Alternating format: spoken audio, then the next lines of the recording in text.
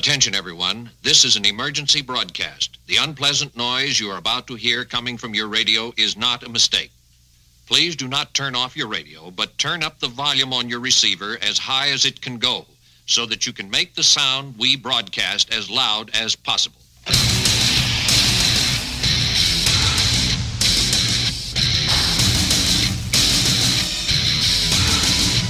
Godzilla!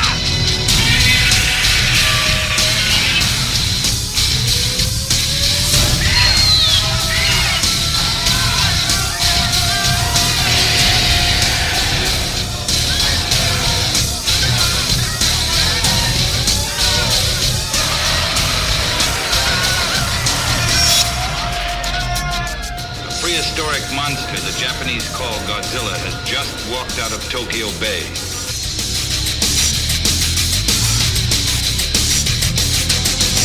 We begin the attack on Earth now.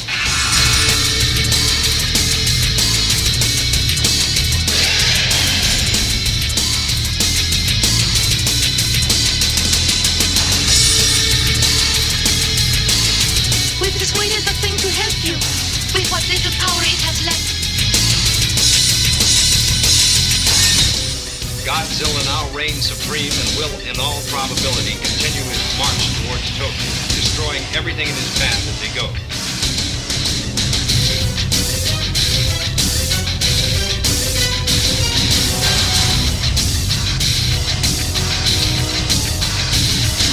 You may wish to deny it, but your eyes tell you it's true.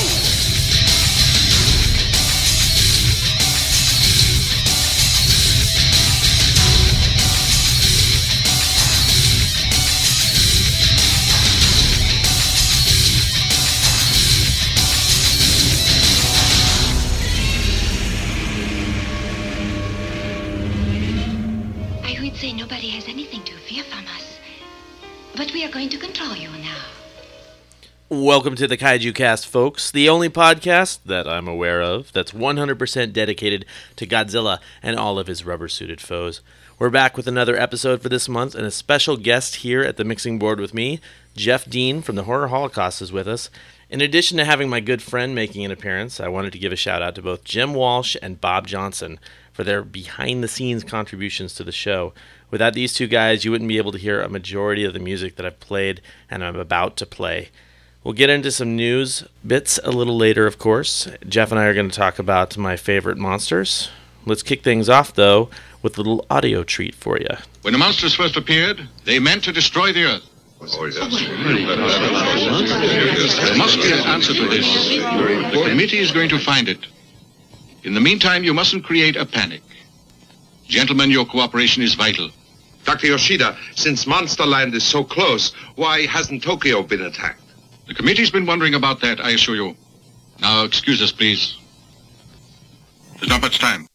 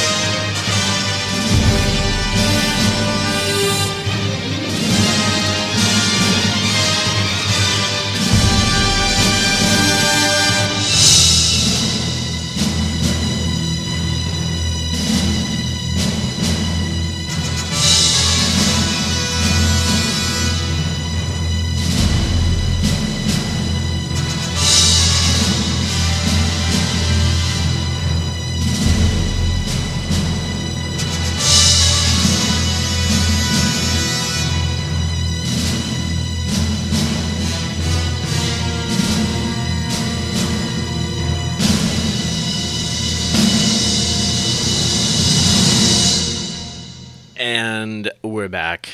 That was a lovely set of music there. We started off with a sound clip from Destroy All Monsters. They had a little press conference telling people what was going down with all the monsters attacking all over the world. Then the actual next track was The Monsters Powwow on Earth by Akira Ifukube from Destroy All Monsters, followed by Godzilla's Arrival by Rijiro Koruku from Godzilla 1985 or Godzilla Returns. Then I played The Fierceness of Megalon and Gigan by Richiro Manabe from Godzilla vs. Megalon. And we followed that up with Mechagodzilla's theme from Michiru Oshima from Godzilla X Mechagodzilla, the 2002 version. As I mentioned at the beginning of the show, my co-host is a good friend of mine named Jeff Dean. Jeff has his own show on which I have had the privilege of being a guest.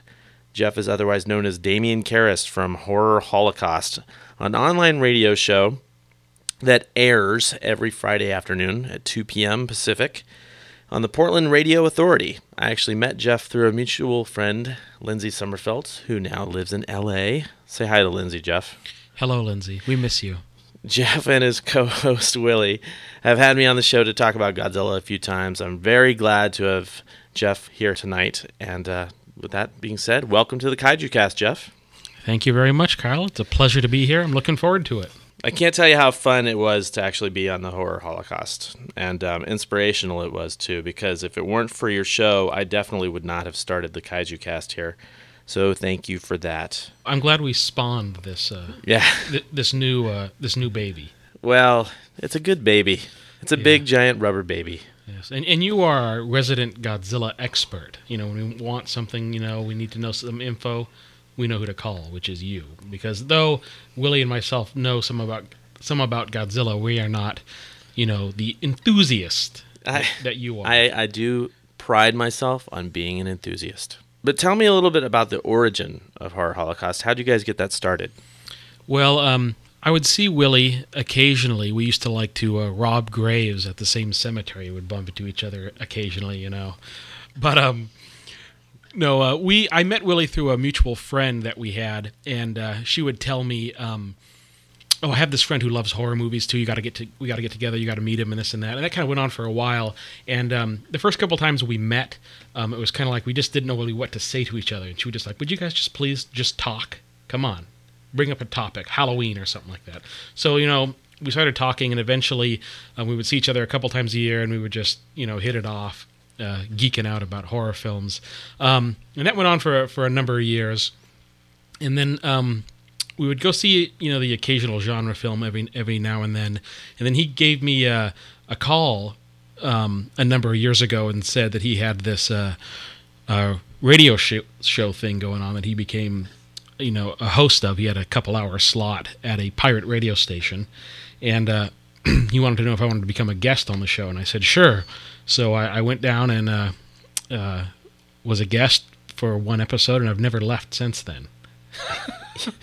And that's been going it's over 4 years now we've been doing the show. That's awesome. 4 years. That is a long time to run a show, and still have the enthusiasm to do it every week. And for anybody who hasn't listened to the show, these guys talk about horror movies, and it's just it's really natural the way they talk about it. And when I was on it, I left the show for the first time, I was so jazzed. I was like, yeah, these guys were really fun to talk to, and it's not only fun to be on the show, but it's definitely fun to listen as well. So let's talk about my favorite subject, kaiju, which of course means monster in Japanese. My first two guests, which were Martin and Jody, they didn't really have a lot of experience with monster movies, but you do. What was the first Japanese monster movie you ever saw?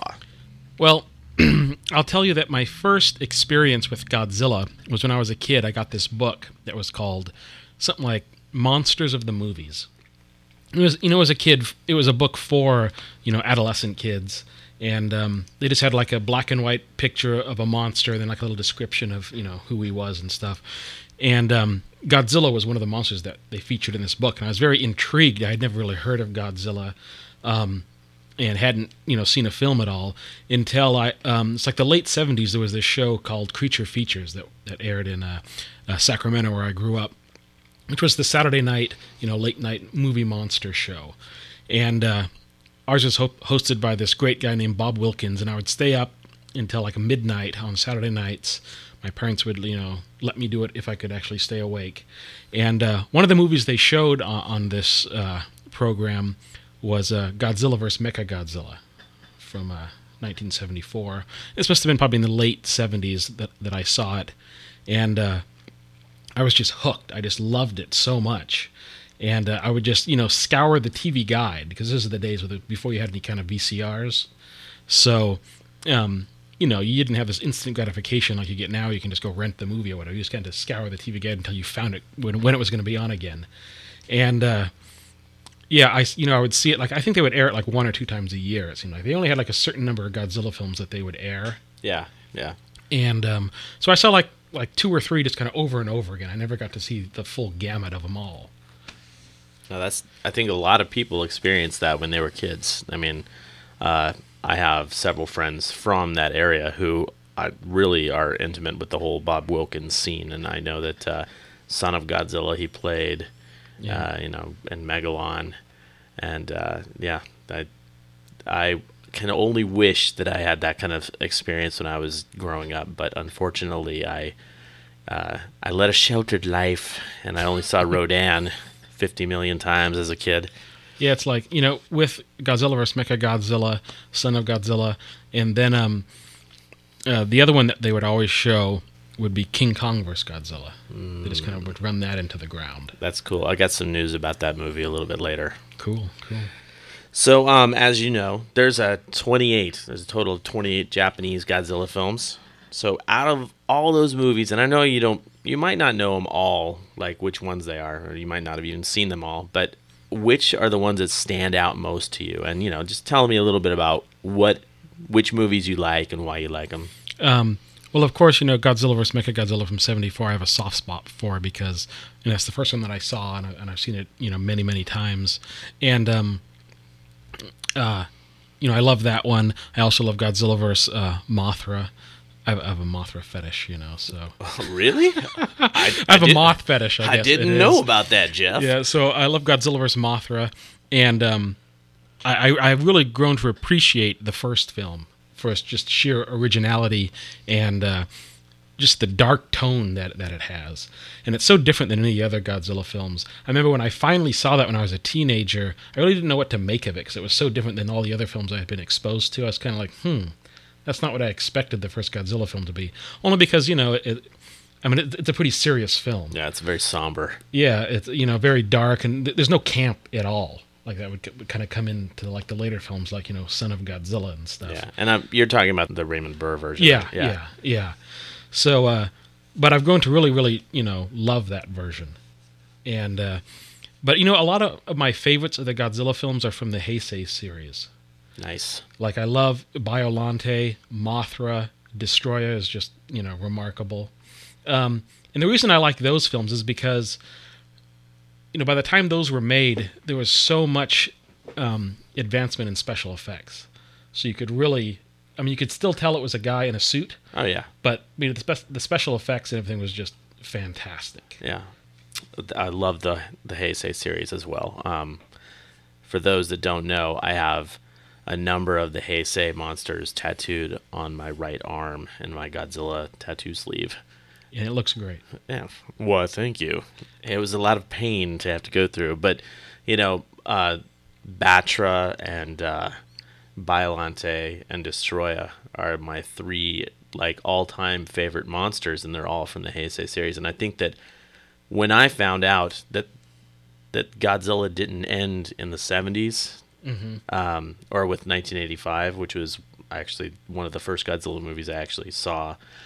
Years later, of course, I found out that he did come back in 1989 with Godzilla versus Biollante, and I went nuts for that movie.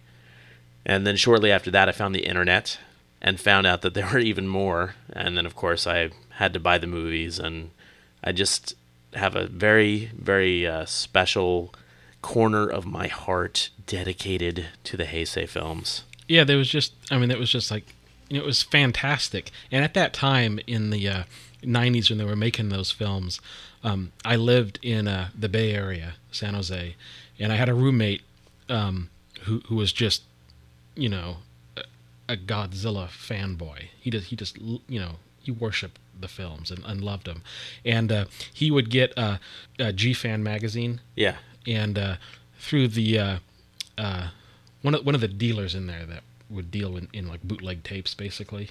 What, in San Francisco or in the Bay Area? He found it like in the magazine, because, you know, when the films would come out like around Christmas time or something in Japan, and we would have to wait, you know, I don't know how long it was until like it got released on DVD, then, or VHS, whatever, and then the bootlegs would start flowing. So we'd have to wait till then.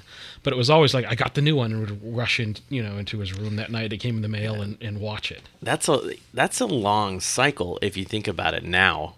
I mean, we don't have to wait for anything these days. Like back when I was in college and I was finding out about these films, I basically got online in '95, and that's when, you know, Destroya was released, and I was all excited because I saw posters and some pictures from it, and then I actually bought a camcorder copy of Godzilla vs. Destroya. I am not kidding about this. I went to the Savannah College of Art and Design, and I was a video major there. And I went into the auditorium room where they had a projector, and I got to watch the theater cam version of Godzilla vs. Destroya. But it still took probably about 6 or 7 months before I even saw that they had subtitled ones available after that. And so I know it was like a couple of months until I even saw the movie, the theater cam version, and then 6 or 7 months after that. And nowadays, that, you know, you wait maybe 4 or 5 months, and you've got this full-blown, beautiful DVD of whatever you want. Yeah.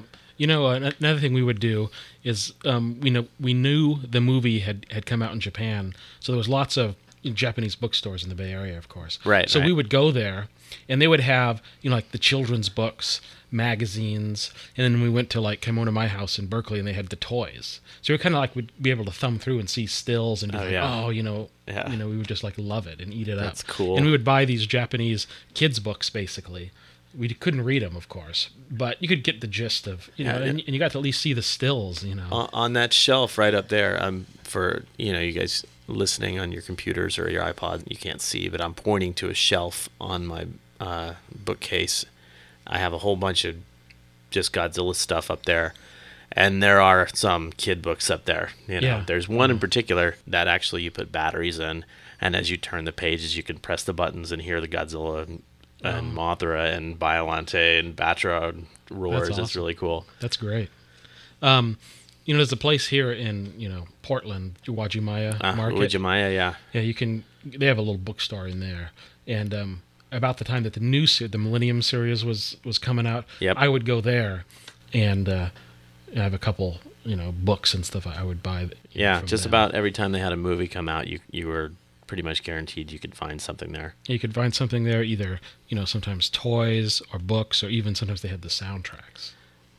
Yeah, they do have They have a nice CD selection there. Yeah, they charge top dollar, but you know, if you really want it, I mean, that's where you can find it. Well, Japanese CDs are expensive anyway. So, have you ever been able to see a Godzilla movie in the theater? You know, I saw Godzilla 2000 when was it Sony released that here. Right. You know, back in, I guess it was the year 2000, wasn't it, or 99 or 2000? Yeah, no, they released it in 2000. Yeah, and then I saw, of course, the 50th anniversary, you know, uncut, remastered edition of the original when they put that out. And then I saw, I believe it was Destroy All Monsters at a certain Godzilla Film Festival here in Portland. That a certain someone, yourself, through before, you know, we knew each other. See, folks, that is really what's cool. Is Godzilla's bringing people together. And I didn't even know that. Yeah, I didn't know Jeff back then. I'm glad to hear you went to that. That's very cool. Yeah, I wanted to go to more, but you know, at the time my wife was very, very pregnant, and and I couldn't get away for as many nights as excuses I wanted to. But it was you know, it was great. But those are the only 3 that I've actually seen on the big screen. Yeah, I am lucky because I through that film festival, I've been able to see I was able to see Godzilla 2000 when that came out, of course, and then the film festival, I played 6 movies. I got to see all of those. Mm-hmm. I played Destroy All Monsters, Godzilla vs. the Smog Monster, Monster Zero, Godzilla vs. Destroya, Godzilla vs. Megaguirus, and Godzilla Mothra King Ghidorah.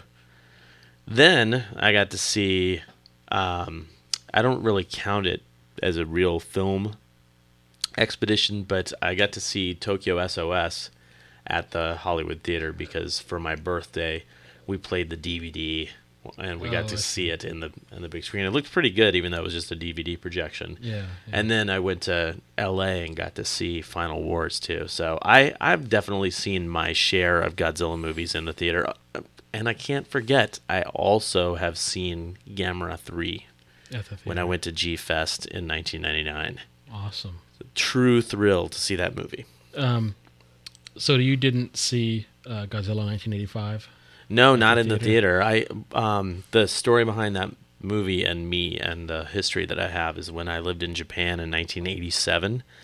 I came across that movie playing on TV, but it was actually the Raymond Burr version because I used to watch the American channel or the English channel there in Japan, and they played it a lot, and then I recorded it and watched it over and over again. Mm-hmm.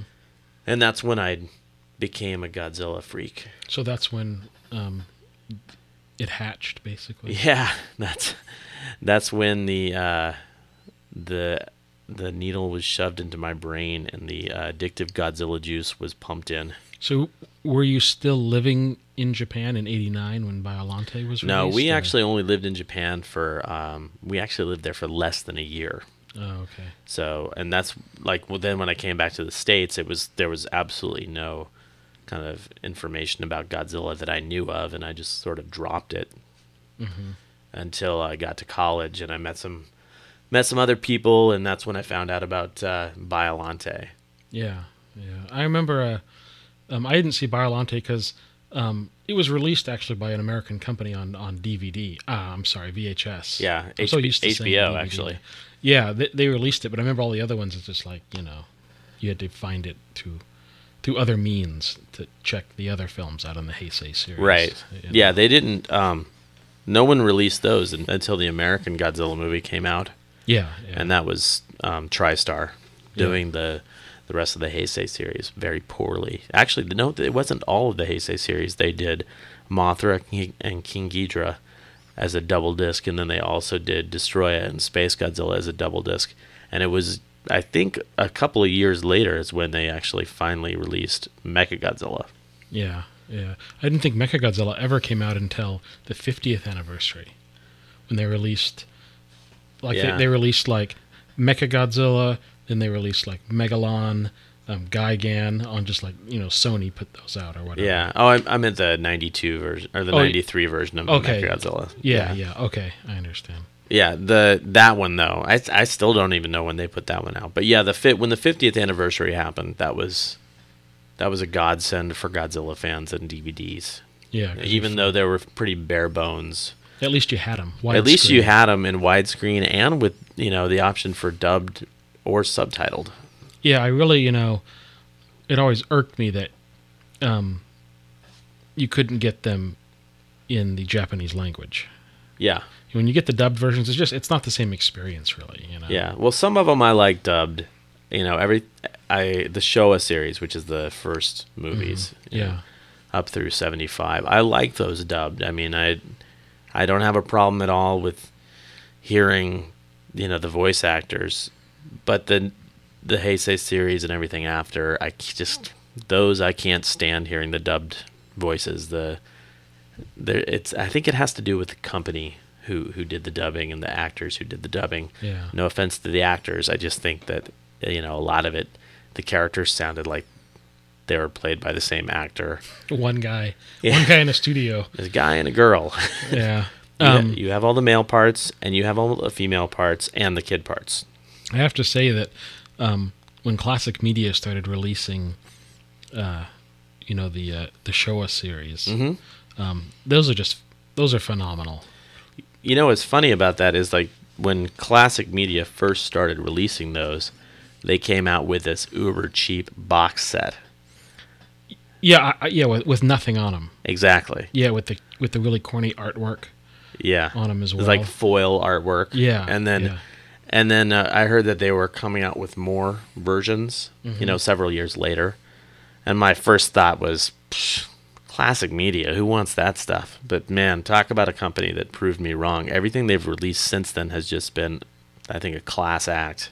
Yeah, I mean, like that 2-disc special edition for the first film is one of the best, I think, DVD special editions there's ever been. Yeah, well, they put a lot of work into not only the getting the act of getting the movies onto the disc and having the subtitled version and the dubbed version, but they also have a great art direction for the menus and the packaging.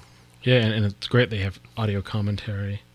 Yes. And a lot of great stuff. And they went through all the other films, a lot of the other films too. And the thing that really, bothered me at first is when they finally got to Terror of Mechagodzilla, you had to buy rebuy the box set, which that's just like, that's a cheap move, a low blow. Right. Oh, I remember I was on the show when I had that information. Yeah. And I was like, and just wait.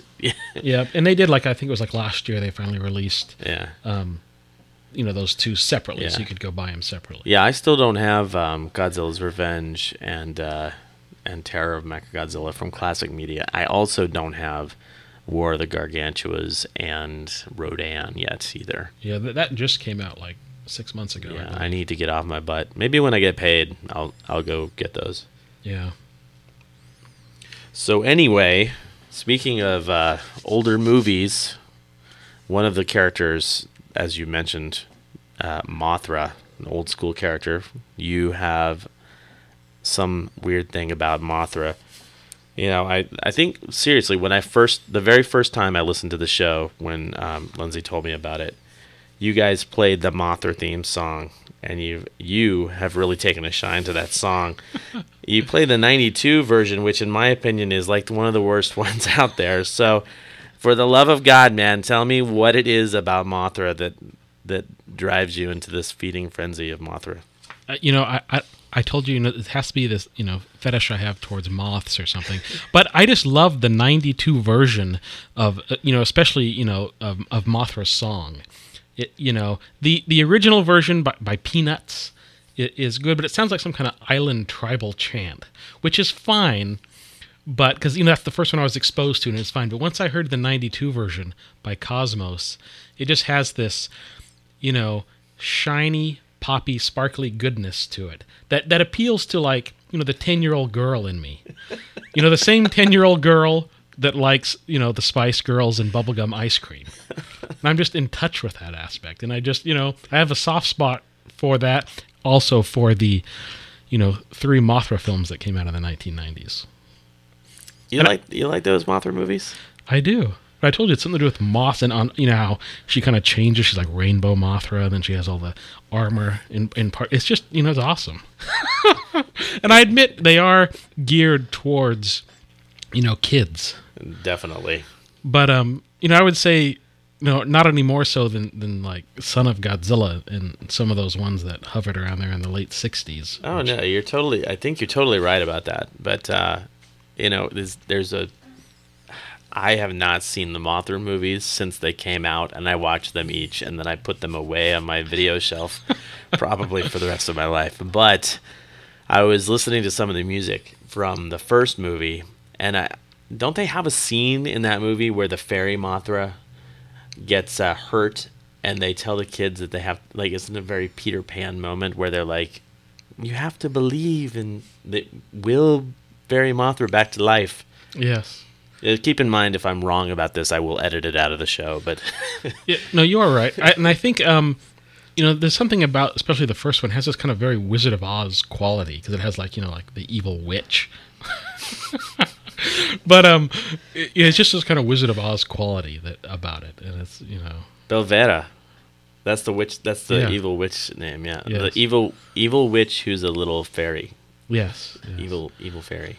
Fairy priestesses. Nice. And, but that's what I said. It's just I can't really justify it, but If you're in touch with the 10-year-old girl in you, don't worry, man. I'm not going to make you justify it because we welcome all types here on this show. On that note, let's actually join Ichiro, Junko, and Professor Miura on the beach and find out just what the going rate for 1 million chicken eggs was in 1964. You there, don't touch that egg. You might damage it, and I certainly don't want that to happen. Who are you? Since you asked, I'm Kumiyama. I'm the great entrepreneur. Oh, you are? I bought this egg. It belongs to a company now. You bought it? Who sold it to you? I did. And I had every right to offer it for sale. The egg drifted into our waters. Huh? Here is a receipt. How much was it? A great deal of money. 940,038 yen. Odd amount, isn't it? What do you mean? It's not odd at all. It was quite simple to agree on that sum. 153,000 is approximately how many chicken eggs this is equal to. I took the wholesale price of one egg and just multiplied.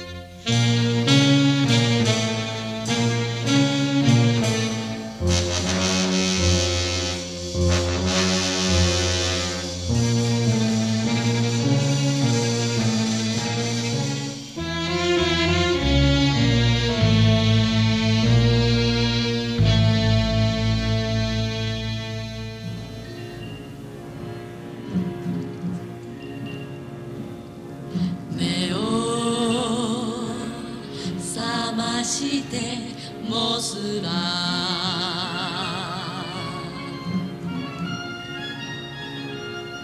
花が開くようにもすらみんな待っているの青ざめた空へ光る翼で飛んでおくれもすら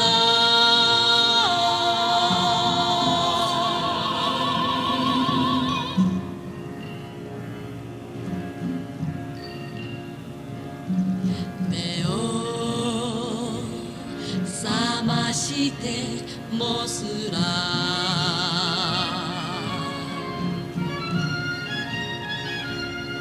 朝が明けるようにもすらみんな待っているの涙の夜露を早く頬から消しておくれもすら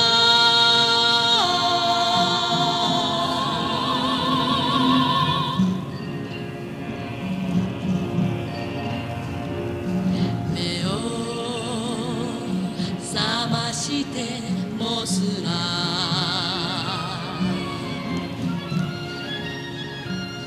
雲が歌うようにもすらみんな待っているの果てもない闇に叫ぶ祈りを聞いておくれもすら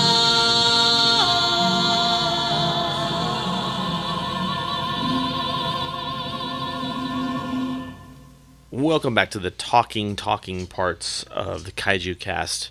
For anybody who's keeping track, we started off with a fantastic quote from Mothra vs. Godzilla from 1964, where you get Kumiyama talking to the reporters and the professor about how much he sold Mothra's egg or how much he purchased Mothra's egg from the villagers because it drifted into their waters. Then we actually listened to Battle with the Enemy of Life from Toshiyuki Watanabe from Mothra, the 1996 version. And if I'm not mistaken, I think that's actually the basically Death Ghidorah and Mothra fighting song. Then we listened to Clash of Two Giant Monsters by Ko Otani from Gamera 2, Advent of Legion, one of my favorite movies. And then we listened to Gamera vs. Giron by Shunsuke Kikuchi, and I'm butchering those names, I know, so I apologize. But that was from Attack of the Monsters, also known as Gamera vs. Giron. And then we finished that up with the Godzilla vs. the Sea Monster version of the Mothra song by Masaru Sato. Moving on to our next section. This is Kaiju Cast News. This is United Nations reporter Eric Carter with the news. The world is stunned to discover that prehistoric creatures exist in the 20th century. The armies have been alerted as we wait for more news from Japan. So as I've mentioned before, I don't actually come up with my own scoops for the show. I use other resources like sci-fi-japan.com, where some of my friends post news blurbs that they've come across and report on. This week I've got another source. My friend August Ragone has his own blog, and so I'm going to actually start with something that I read off of the Sci-Fi Japan website.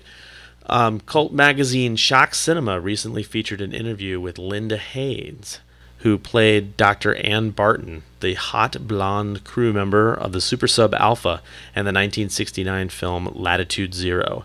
The interview recounts her other cinematic roles, but SciFiJapan.com reports that a majority of the interview actually centers around the filming of Latitude Zero. Now, Latitude Zero isn't really a giant monster movie, but I have it in my collection because it's just one of those must-have film epics where, I mean, seriously, where else can you see Cesar Romero commanding a winged lion to kill Joseph Cotton? Nowhere. You can't. Nowhere except my dreams. Only Toho could have made that film, and they did, and it's a fantastically strange journey, and so I highly suggest people see that. That's one of those ones that I would say definitely check out sometime if you can. It's not available. Actually, it may have been just released on DVD recently, but I digress. Check out SciFiJapan.com for a little bit more info about that interview from Shock Cinema, the cult magazine. Next up, August reports on his blog that the special effects genius behind the 1990s Gamera series, Shinji Higuchi, is currently working with artist Jun Miura on a parody of the giant monster movie. The film is called Gehara, the long-haired giant monster, and it is what you might call a different cut of movies. The creature clearly takes its gnarled locks from the creepy and traditional Japanese ghost lore. August's blog has links to the official website of the film and to the first 8 minutes online. So check out August's blog and find out more on this short film.